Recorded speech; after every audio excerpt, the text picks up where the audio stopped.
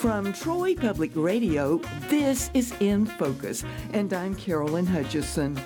Today, we talk with naturalist Sy Montgomery, whose birding adventures led her into one of the world's oldest sports, falconry.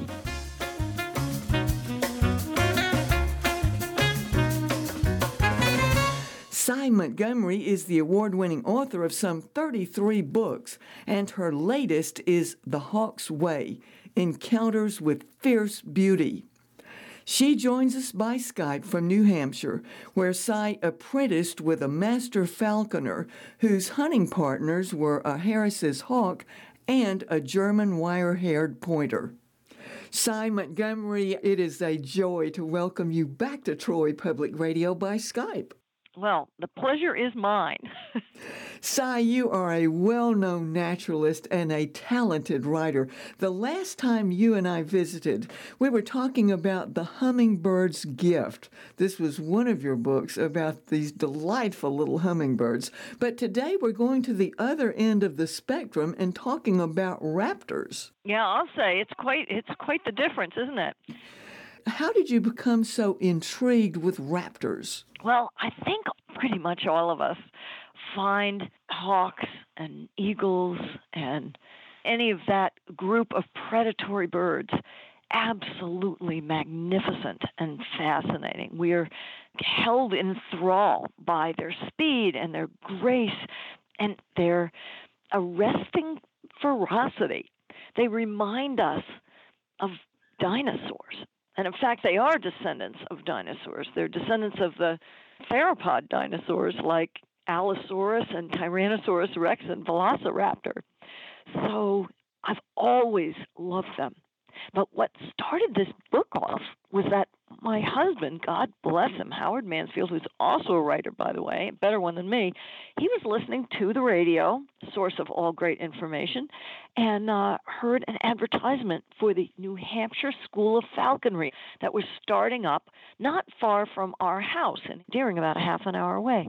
Well, I became the first student of the New Hampshire School of Falconry. And I was handed what I thought was the most beautiful bird in the world, a gorgeous mahogany brown with yellow feet, super sharp beak, and piercing eyes, a Harris's hawk.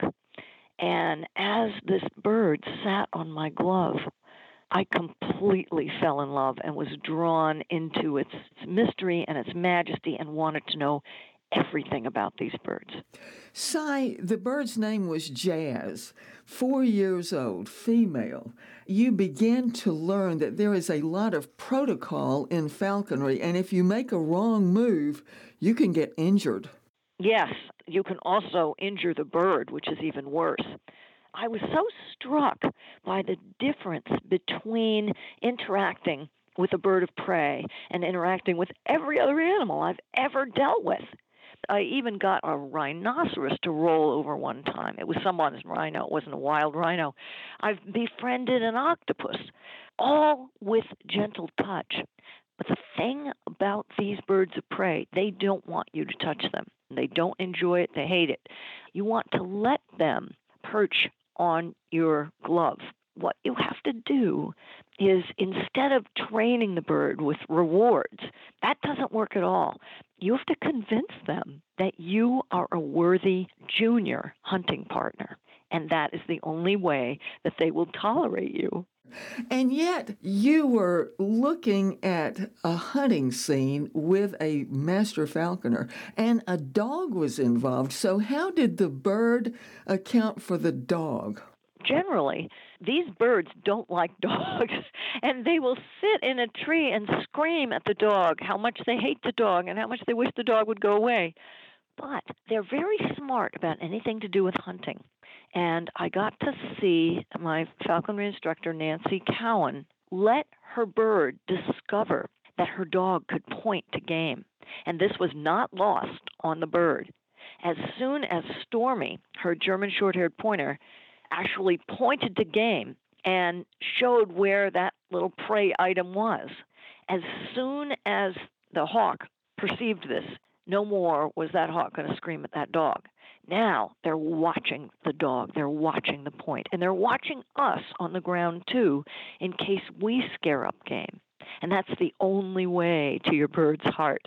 If you fail to scare up game, it doesn't matter how nice you are to the bird, how much you love the bird, how beautiful you think it is. Your falconry bird, if you're not doing him any good, he's just going to fly away and you will never see him again. Cy, falconry is such an ancient sport. Who is practicing falconry today? Falconry actually is being practiced all over the world. It's very well known in the Middle East, actually. There's huge falconry meets, and there are hospitals for injured and sick hawks, falcons, and eagles. It's big business, but it's done just about everywhere that these birds live, and they live pretty much all over the world. It's a very old human practice, the art of hunting with another species. And it's something I think we hunger for today in a world in which sometimes we feel very disconnected from the natural world. This is a great way to connect with another being whose mind is totally unlike your own. And I think it stretches your heart open. It stretches your mind open and enhances your capacity for compassion. Here you are hunting with this creature who has superpowers that you don't. The visual acuity of a hawk dwarfs our own. Their eyes are twice as big as their brains. But man, when you're hunting with a hawk, you realize that they are seeing at a great distance in incredible detail. They're capable of seeing colors that we can't even name. And they are capable of seeing things so quickly that when we see the blur of a hummingbird's wing, they see each wing beat. You're the recipient of a Lifetime Achievement Award from the Humane Society. Where do hawks fit into our environment, and how do they serve mankind? Well, as you know, predators at the top of the food chain are extremely powerful in keeping the world whole. We have seen through studies that when you eradicate predators, what happens is a catastrophe known as a trophic cascade. When you eliminate predators, it changes not just their direct prey, but it actually changes the chemistry of the soil and the water. Everything is connected in an important way. And we have a tendency as human beings to try to eradicate predators because we feel that they compete with us. But that's an incorrect way to look at the wholeness of the world as our Creator made it. Everything really does depend on everything else. And Cy, I know that you realize that falconry has been recognized by UNESCO as, quote, intangible cultural heritage of humanity. And I'm really pleased that that happened. But it is really part of the cultural heritage of mankind, and it should be celebrated because this partnership between people and animals is something that makes us human, being part of the larger world. And I think falconry really reiterates that and reminds us that we aren't the only species that matters. I want to thank you for your visit today. It is such a joy to look at the world through the eyes and heart of a naturalist like yourself. Well, the pleasure was mine. It's wonderful talking with you. Joining us by Skype from New Hampshire was naturalist Cy Montgomery, who still flies raptors from time to time. Her latest book is The Hawk's Way: Encounters with Fierce Beauty. Thanks for joining us today for In Focus, which is now a podcast wherever you get your podcasts.